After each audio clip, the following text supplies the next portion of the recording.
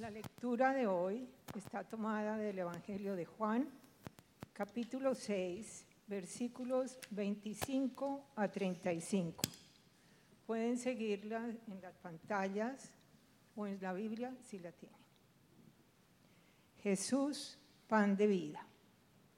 Cuando lo encontraron al otro lado del lago, le preguntaron: Rabí, ¿cuándo llegaste acá? Ciertamente les aseguro que ustedes me buscan no porque han visto señales, sino porque comieron pan hasta llenarse. Trabajen, pero no por la comida que es perecedera, sino por la que permanece para vida eterna, la cual les dará el Hijo del Hombre.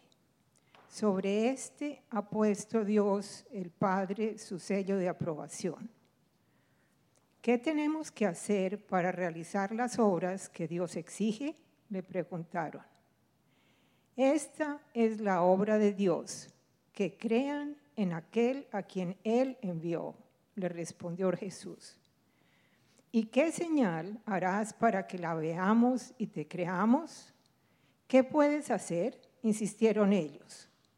Nuestros antepasados comieron el maná en el desierto, como está escrito. Pan del cielo les dio a comer. Ciertamente les aseguro que no fue Moisés el que les dio a ustedes el pan del cielo, afirmó Jesús. El que da el verdadero pan del cielo es mi Padre. El pan de Dios es el que baja del cielo y da vida al mundo. Señor, le pidieron, danos siempre ese pan. Yo soy el pan de vida, declaró Jesús. El que a mí viene nunca pasará hambre, y el que en mí cree nunca más volverá a tener sed. Palabra de Dios. Vamos, Señor. Señor, oremos, hermanos. Señor, te damos gracias por tu palabra. Te damos gracias por la oportunidad de aprender de ti y lo importante que es esto que vamos a estar hablando en el día de hoy, Señor. Te pedimos que abran nuestros corazones, que abran nuestras mentes y que podamos de esa manera recibir lo que tú tienes para nosotros. Te pedimos también que lo que yo diga, Señor, sea lo que tú esperas que diga a todos los hermanos y a la comunidad. Te pedimos esto en tu nombre, Señor Jesús. Amén. Quiero empezar con un ejercicio en el día de hoy y empezar a preguntarles a ustedes. Yo no sé si esta expresión la tienen en sus países, pero hay una expresión que dice: esto sí es vida, que es cuando tenemos, por lo menos en Colombia, nosotros sentimos que como que todo está funcionando bien, todo, la verdad, es perfecto. Me siento animado, mi vida es perfecta, y entonces digo: esto sí es vida. Yo no sé si ustedes tienen esa misma expresión en sus países. ¿Sí? ¿Sí la tenemos igual? ¿Y qué les trae a su memoria? Esta sí es vida. Algo también gratificante, ¿o no? Yo recuerdo cuando viajaba, cuando estaba trabajando, viajaba bastante. Tenía que viajar a Latinoamérica. Yo era el responsable de una unidad en Latinoamérica y tenía que tomar un avión cada semana o quizás cada 2 semanas. Y la verdad, acumulábamos muchas millas, eso es verdad, lo hice por casi 17 años, bastante tiempo. Y obviamente teníamos muchas millas y algunas veces podíamos usar esas millas para ir a Colombia. Yo soy colombiano, para los que no sepan, y de esa manera yo llevaba pues mi familia. Algunas veces podíamos ir incluso gratis, no teníamos que pagar, porque eran tantas millas que viajábamos y me daban upgrade por el estatus que yo tenía. En una ocasión nos dieron upgrade y en esa época la aerolínea daba la oportunidad de que uno pudiera escoger otra persona si había espacio. Entonces dije a uno de mis hijos: vámonos en primera clase, ¿quieres ir? Ya. Fui con Andrés. Andrés tendría unos 7 o 8 años y nos fuimos en primera clase. Y recuerdo que cuando le empezaron a servir su comida, le sirvieron obviamente no nada de licor, sino le sirvieron también su Coca-Cola o su bebida. Él me dice: papi, esto sí es vida. Esto sí es vida. Yo le decía: bueno, pero tú has vivido antes, ¿por qué esto es vida? Y claramente me decía: no sé, esto es perfecto, todo, la comida, todo el ambiente. igual sucedió con Juana, que le estuve preguntando precisamente para la preparación del sermón. Juana es mi hija pequeña, no tan pequeña ya, tiene 14 años. Y le decía, bueno, para ti, ¿qué es vida? ¿Qué es tener una buena vida? Ah, no, voleibol. Voleibol. Eso sí, voleibol es lo más importante para mí. Yo cada vez que puedo jugar, yo me siento realizada. Yo solo pienso, papi, solo pienso en voleibol. Para mí, el orden de ideas es voleibol primero, después el estudio, después ustedes. Pero voleibol primero. Voleibol primero. Siempre estaba pensando. Y fíjense que es una actividad. En el otro caso era sentirnos como que todo está funcionando y yo estoy como relajado y funcionando. En el otro es hacer actividades. Pero hoy vamos a estar hablando y aprendiendo de otro tipo de vida, que es la que Jesús nos enseñó en el pasaje que acabamos de leer. Y para tener una perspectiva de dónde estamos, yo quiero primero iniciar comentándoles qué estaba pasando cuando Jesús mencionó esas palabras. Básicamente lo que había pasado es que al principio del capítulo 6 de Juan que leímos, nosotros allí al principio del capítulo 6, cuando lean en su casa, lo que acababa de ocurrir antes de que lo hubiéramos leído el pasaje en el versículo 25, fue precisamente que Jesús multiplicó los panes. Jesús multiplicó 5 panes y 2 pescados y logró darle alimento a 5,000 personas. Hombres, perdóname, corrijo, 5,000 hombres. Las escrituras dicen que eran hombres porque es la manera como contaban ellos. Ellos contaban hombres, no contaban la esposa, las mujeres ni los hijos. Eran 5,000. Luego, por tanto, algunos estiman que debió haber alimentado cerca de 8,000 o 10,000 personas en ese momento. Y después de alimentarlas, ¿qué pasó? Todos empezaron a decir, este es el Mesías, este es el que tenemos que coronarlo.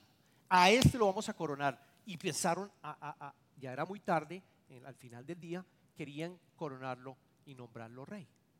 Jesucristo se da cuenta, obviamente no era el momento para hacerlo.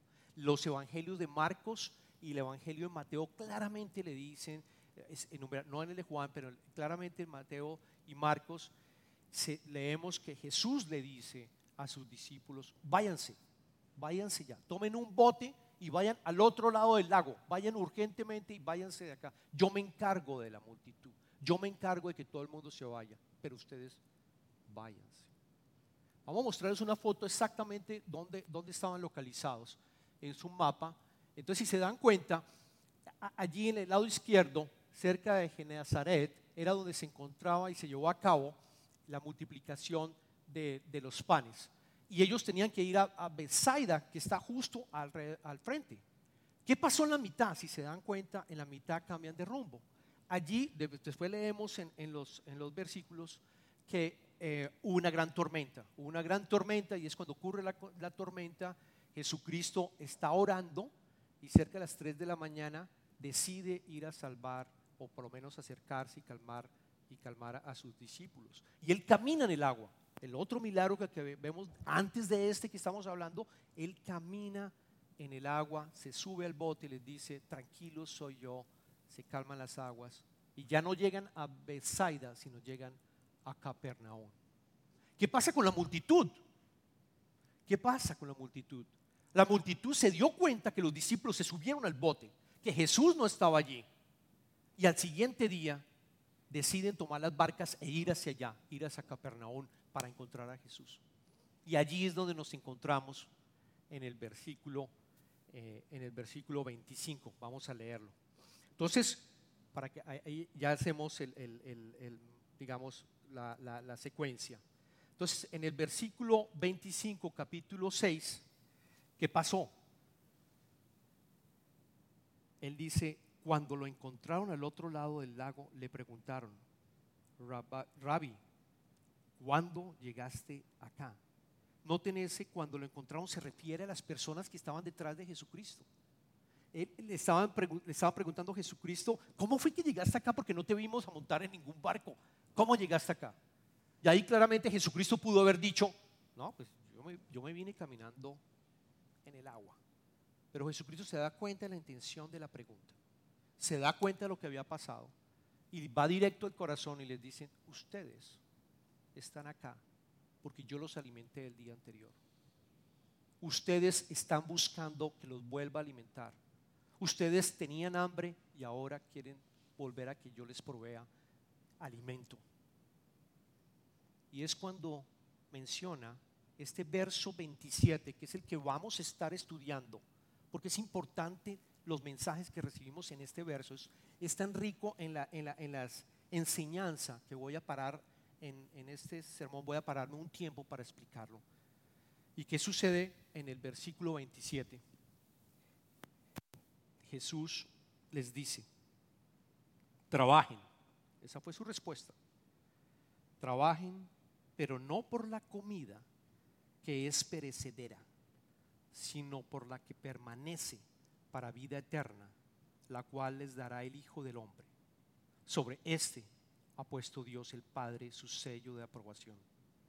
Quiero que subrayen la parte permanece. Subrayen también la parte que dice perecedera. Y subrayen también la parte que dice les dará el Hijo del Hombre. Subrayen todo el pasaje porque la verdad es lo que vamos a estar hablando en el día de hoy. Cuando leemos otras versiones, nosotros leímos hoy en la nueva versión internacional, pero cuando leemos otras versiones, ese trabajen es utilizar los recursos que nosotros tenemos, de dinero, de tiempo, también de mentalidad, o sea, de pensar. Ese trabajen es, usemos todo lo posible, no para buscar el alimento de nuestros cuerpos, sino para buscar el alimento de la vida eterna. Y cuando Jesús habla de vida, vamos a aprender un poquito para que quede bien claro a qué se refirió cuando Él lo dijo.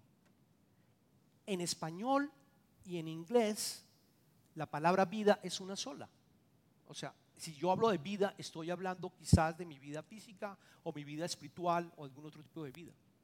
En griego es clarísimo la diferencia. Hay 3 significados de vida en griego. La primera tiene que ver con bios, que me imagino todos por la palabra bios han escuchado alguna vez. Bios se refiere a la vida física. La segunda forma de explicar vida en griego es psuke, P-S-U-K-E, psuke, como psicólogo, como psicología. Y esa se refiere a nuestra mente, a nuestros pensamientos, a nuestros sentimientos. Es la parte que tiene que ver de la psiquis. Y el último es zoe. Esa es la otra definición de griego, zoe, con Z-O-E. Y esa es la vida espiritual. Esa es la vida de nuestra alma. Jesús, cuando dicen el alimento que es perecedero, se estaba refiriendo a la vida física, a la vida mental. Y la que dice que deberíamos colocar todo nuestro esfuerzo, todos nuestros recursos, es Zoe, es la vida que tenemos espiritual. Allí es donde debemos enfocarnos. Jesús estaba hablando de esa vida, no de la otra, la que perecerá. Porque al final, hermanos, al final vamos a morir. Llegamos a este mundo desnudos, nos vamos de este mundo desnudos. Y ustedes me dirán, sí, pero yo tengo necesidades, yo tengo que trabajar, yo tengo que pagar mis deudas, yo tengo que pagar mis facturas. Sí, yo lo entiendo. Pero aquí claramente lo vamos a ver más adelante, Dios provee, hermanos. Dios provee. Y lo vemos cuando hablamos en el maná. Y lo vimos cuando empezaron ellos a decirle, no, yo quiero que sigas dándonos el maná. ¿Qué señales vas a hacer? Yo quiero que nos sigas dando alimento. Que nos sigas dando alimento. Y la enseñanza del maná en Moisés, cuando el pueblo de Israel salía de Egipto e iba hasta el pueblo de Canaán, es por 40 años, hermanos, por 40 años Dios alimentó a su pueblo con el maná. 40 años. Todas las mañanas, si lo pueden leer en el libro de Éxodos, Éxodo, todas las mañanas aparecía después del rocío, aparecía el maná. Ellos tenían que tomarlo, prepararlo, y era el alimento para ellos durante ese día. Tenía todos los nutrientes necesarios. Todavía no sabemos de qué se componía, pero tenía todos los nutrientes para poder caminar. Estaban en el desierto, necesitaban mucho alimento y este era suficiente para ese día. Y les dio el maná cada día y les dijo muy claro: todos los días tomen su porción, no tomen más de lo que necesitan, sino solo para ese día. Y se dio claramente que algunos tomaron mucho más y lo guardaron y se pudrió, aparecieron gusanos. Y decía: bueno, el día viernes tome 2, guarde 2, porque el día sábado es el día sabático, no tienes que trabajar, no debías trabajar. Efectivamente tomaban 2 porciones el día viernes y el día sábado esa porción adicional no se dañaba. Él proveyó por ese tipo de vida vivos todos los días. Es exactamente el mismo mensaje que recibimos hoy. Él provee por nuestro día a día. No va a proveer por ti para dentro de un mes o para dentro de 40 años o cuando yo me vaya a retirar. Él provee día a día, hermanos. Esa parte está cubierta y ellos no entendían lo que estaba explicándole con el concepto del maná. Porque el maná venía también de Dios. Él dice, no fue proveído por Moisés, sino fue proveído por Dios que vino del cielo. Entonces yo quiero reforzar el mensaje que nuestras necesidades físicas están cubiertas, hermanos, están cubiertas. Justo estaba hablando con 2 hermanos hace unos días y hoy con uno que me comentó: algo pasó increíble en mi vida. Tenía una deuda fuerte en dinero. Y la verdad no sabía cómo podías resolver esa deuda. Y a través de otro hermano, sencillamente le dijo, se enteró de la situación y le dijo: yo te la cubro. Y giró un cheque para cubrir lo que necesitaba. Y faltaban muy pocos días para que se cumpliera el pago de esa tarjeta. Y otro hermano también me estaba diciendo sobre situaciones en arriendos. Y el Señor provee, faltando unos segunditos, pero Él provee. El maná llega todos los días. Nosotros podemos estar con confianza y seguros de que Él provee por nuestras necesidades físicas y por nuestras necesidades mentales. Pero lo más importante es el maná. Lo más importante, el maná que recibimos, la comida que recibimos para que tengamos vida eterna. Porque ¿qué sucede? Ese maná de la vida eterna de que estamos hablando, que es Jesucristo, es el maná que te permite llevar una vida y decir: esta es la vida, esta es la vida. No debería ser esto es vida y llegar a este momento donde nos sentimos bien y después entrar en una decadencia y volver a subir otra vez. No, el maná, el pan de vida que nos da Jesucristo, nos permite estar diciendo con tranquilidad: esta es la vida, esta es la vida. Es una vida, yo lo digo, de calidad de vida, pero no como la conocemos en el mundo, sino es una calidad de vida que no importa las vicisitudes. Tengo deudas, no tengo trabajo, tengo enfermedades, no importa las dificultades que esté teniendo, yo siento paz, yo siento amor y yo me siento también acompañado de ese amor de Dios y de la Trinidad. Puedo caminar en Trinidad mi vida. Esa es la vida que nos permite recibir a través de Jesucristo. Un tema importante es saber acerca de la salvación, porque a veces pensamos que la salvación y la vida eterna es cuando yo me muera, pero eso no es cierto, hermanos. O sea, desde ahora tú estás disfrutando la vida eterna. Desde ahora tú recibiste ya el Espíritu Santo y desde ahora estás en el reino de Dios. Tu ciudadanía cambió. Tú ya no eres colombiano o centroamericano, mexicano, guatemalteco, chileno. No, tú eres un hijo de Dios. Tú has recibido la nueva ciudadanía. Tú eres parte del reino de Dios. Eso te permite caminar. Cuando decimos permanente, eso te permite caminar con Él, caminar con el Señor. Y vas creciendo espiritualmente. Y vas creciendo espiritualmente. Para reforzar el concepto de que es a través del Hijo del Hombre, miremos cómo le responde Jesús en el verso 27, en el verso 25. Recordemos que Él dijo en el verso 27, trabajen, pero no por la comida que es perecedera, sino por la que permanece para vida eterna, la cual les dará el Hijo del Hombre. El Hijo del Hombre es Él. Y en el verso 35 lo refuerza. Yo soy el pan de vida, declaró Jesús. En la mitad está el diálogo que tuvo con respecto a Moisés. Ahora, yo les digo, ¿cómo recibo ese pan de vida? Ustedes miran, pero bueno, Darío, ¿cómo recibo ese pan de vida?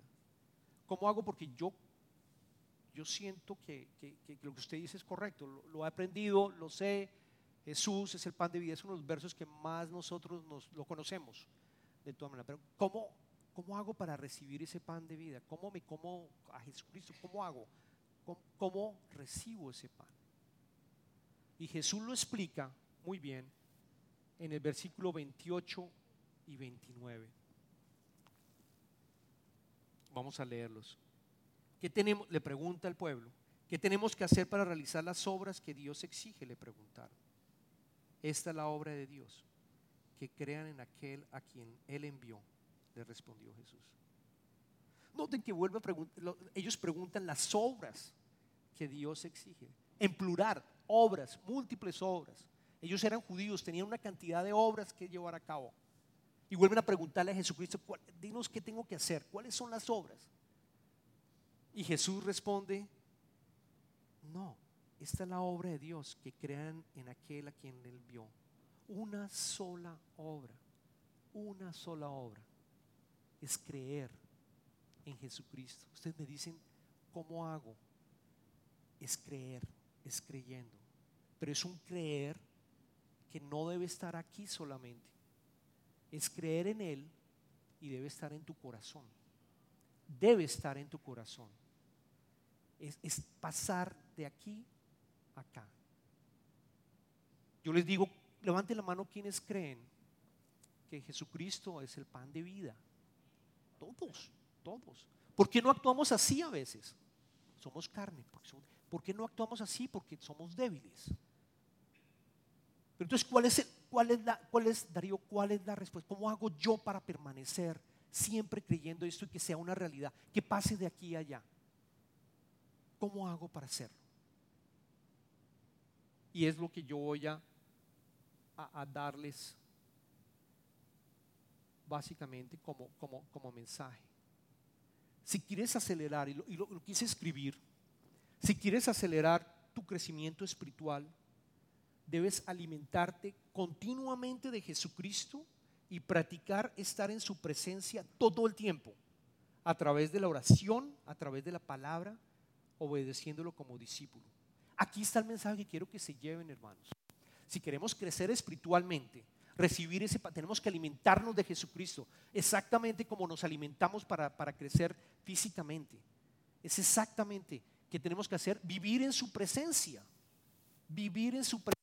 todo el tiempo, no es solamente el domingo, no, todo el tiempo, absolutamente todo el tiempo, practicando las disciplinas espirituales que lo miramos durante el verano, aquellos que no estuvieron con nosotros. Ahí rescaté dos muy importantes. Oración, es importantísimo. Oremos sin cesar todo el tiempo, hermanos. Es la manera que te alimentas. Eso va directo, no a tu estómago, sino a tu corazón. Y allí empieza Él a hacer su trabajo a través del Espíritu Santo. Empieza a ver el proceso de transformación y aparecernos más como Cristo. Y no dudar. Él cubre las necesidades físicas, Él las va a cubrir. Yo tengo fe en que lo hace, mi fe se vuelve real. Es a través de la oración que me voy alimentando. Y es a través también de la palabra, leyendo la palabra de Dios, la Biblia, leyéndola, teniendo ese espacio. Hoy en día no hay excusas. Toma tu teléfono y mira la cantidad de cursos que hay. No hay excusas para decir, no, yo no conozco la palabra. No, escoge uno de los libros del Nuevo Testamento. Escoge Lucas, por ejemplo. Estúdialo. Ve a tu aplicativo y empieza a trabajar en él. Pero tenemos que vivir continuamente, porque es que tiene que estar en nuestra mente. Nosotros, oigan esto, lo que yo creo, yo concluí, y en mi vida yo concluí esto, después de todo mi proceso, estamos a la merced de las ideas. Estamos a la merced de lo que leemos, estamos a la merced de lo que decimos. Miren Latinoamérica lo que está pasando. Estamos hablando con un hermano antes del servicio. Miremos lo que está pasando en nuestros países. Creemos que de pronto el socialismo es la respuesta. Creemos que hay otra manera de resolverlo, quizás porque nuestros gobiernos no, sí, de acuerdo, hay corrupción, siempre ha habido corrupción, en todos los países ha habido corrupción porque somos rotos, o sea, broken en inglés.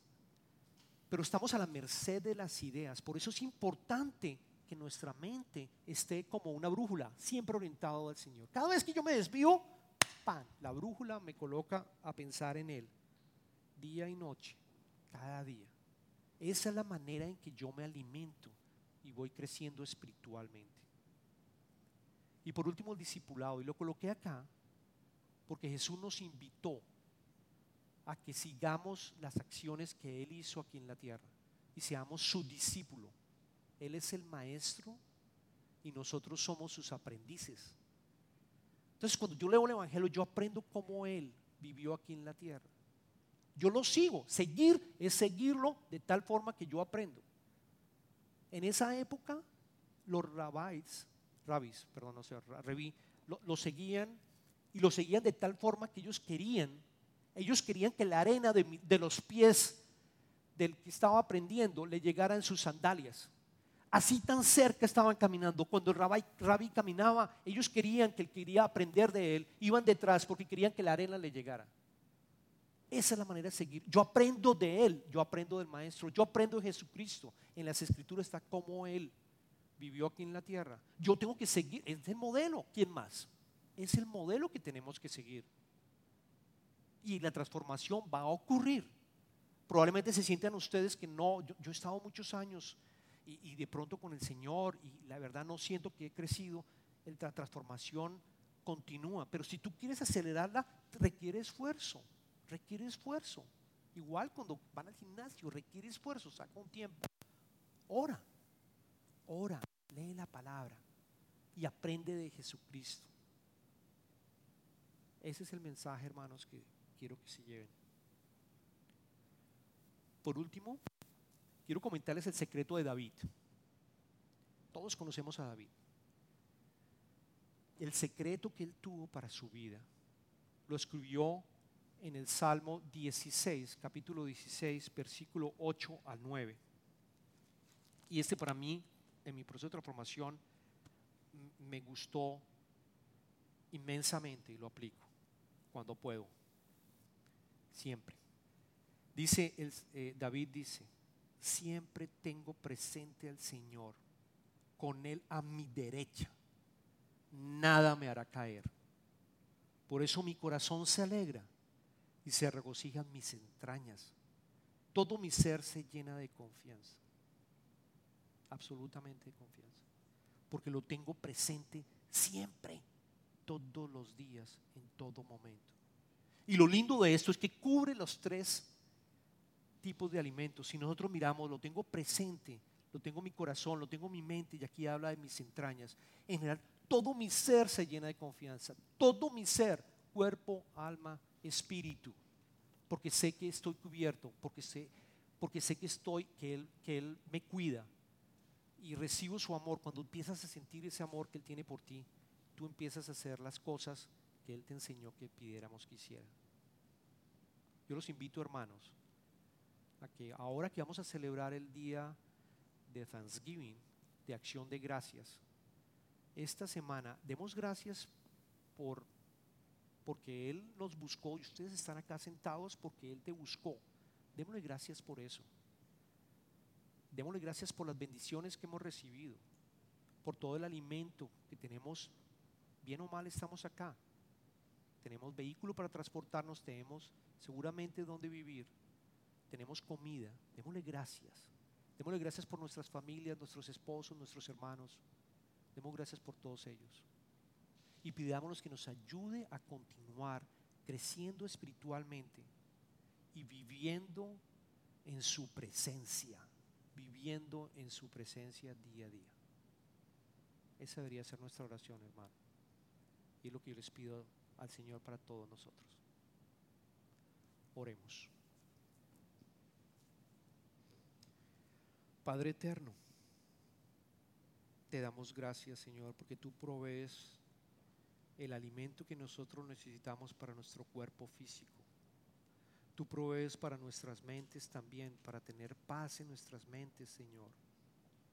Y lo más importante, Señor, tú provees para que tengamos alimento espiritual y tengamos la claridad y la certeza de que nos estamos preparando para encontrarnos algún día contigo, Señor.